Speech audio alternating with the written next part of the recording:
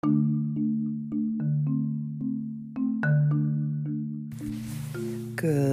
morning. This is Angela Hubbs, and we only have a few more days left of our Exuberancy Challenge. This is 36 of 40. I have been very excited. Spent most of yesterday. I gave a day to the boy and a day to myself to kind of just be, alone. And he had to work most of the day, which isn't fair, so I'll have to give him another day if he wants it. And what was really great is we each had an opportunity to do things that we enjoy that the other doesn't enjoy. For instance, he loves watching movies and looking at them as art. And I, fine, movies are fine. I just like being entertained.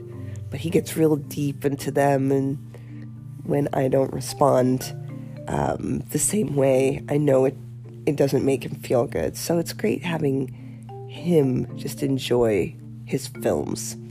And I love doing self-growthy things.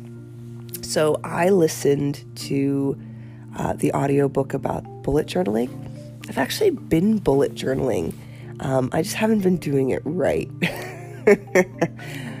So it's been great. I'm almost done with the book. So I have maybe an hour left. So I'm looking forward to doing that. And as we kind of come to the last couple days of the Exuberancy Challenge, now is a good time to do another assessment. Really looking at what have you learned, what has worked for you, and what's next. That's one of the most important parts of doing any type of assessment. And what's great is that we're at the very beginning of April. I think today is the 2nd of April. New months are a great marker for, okay, how did last month go? What do I want this month to look like? And what do I need to do about that? That's key to making assessments.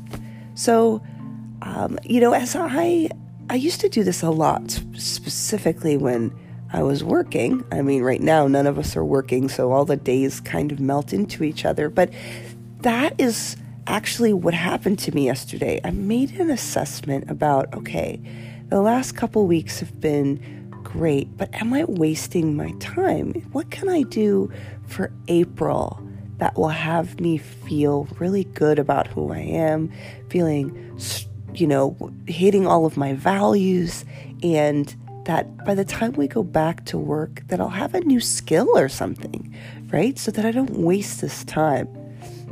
That's partly why I got excited about bullet journaling and learning about it and getting good at it, because, all right, that's something I can take back to life. What's something else? I thought to myself. So I started learning a language. What's something else? So I looked at my big goals. I looked at my values, and I looked at where I wanted to be at the end of this journey. So learning a language, being really good at my job, and feeling fulfilled in my body. So I'm training again, because I know at some point that, we'll start doing triathlons and running races again. I started learning that language because I get to meet people from all over the world at my job. And so I thought it might be really fun in the next 5 years to be able to speak 4 languages. I can already speak English, sort of. I can do elementary sign language. I want to be able to speak kind of elementary Dutch, and then I'm going to pick a different language in the next couple of years. And that way, I'll at least have a couple languages under my belt. And then, if I have this system down of bullet journaling, the whole premise of it, just so you know, is that it's Sure, it's a system in a book, but it's meant to give you more mindfulness about your life. And so I'm kind of like, why not? Let's give it a try. For the last, I want to say 10 years or so, I've tried different planners.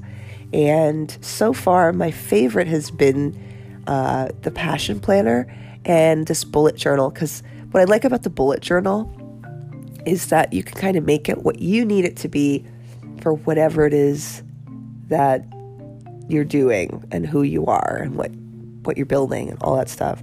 What I loved about the Passion Planner was all of the assessment stuff, the questions each month, and the space to be creative. And so what I've done is taken the things I loved about the Passion Planner and moved it to my bullet journal. So, get to make life exactly what you need it to be. And that's the fun part.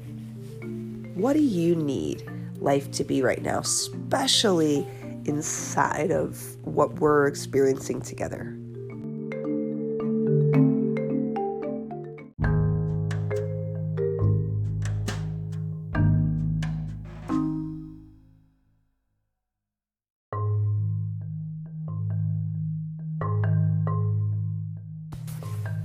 This is a good opportunity to go back to some of the values that you created in the past.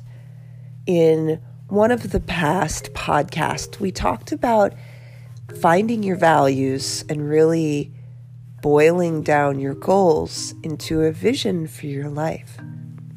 At this moment, this would be a great time to go backwards to the beginning of this challenge and see if you've actually been living by your values.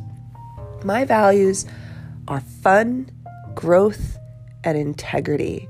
That means everything that I do gets filtered through those values. Is it fun? Am I growing? Am I doing what I say? Am I being my word? And if I'm not, then I know I'm not living according to my values and I need to adjust course. What's been really fun about that is having a journaling practice. I kind of get to look backwards and actually see where my energy's going and where my attention's going. And am I doing those things? Am I being my values?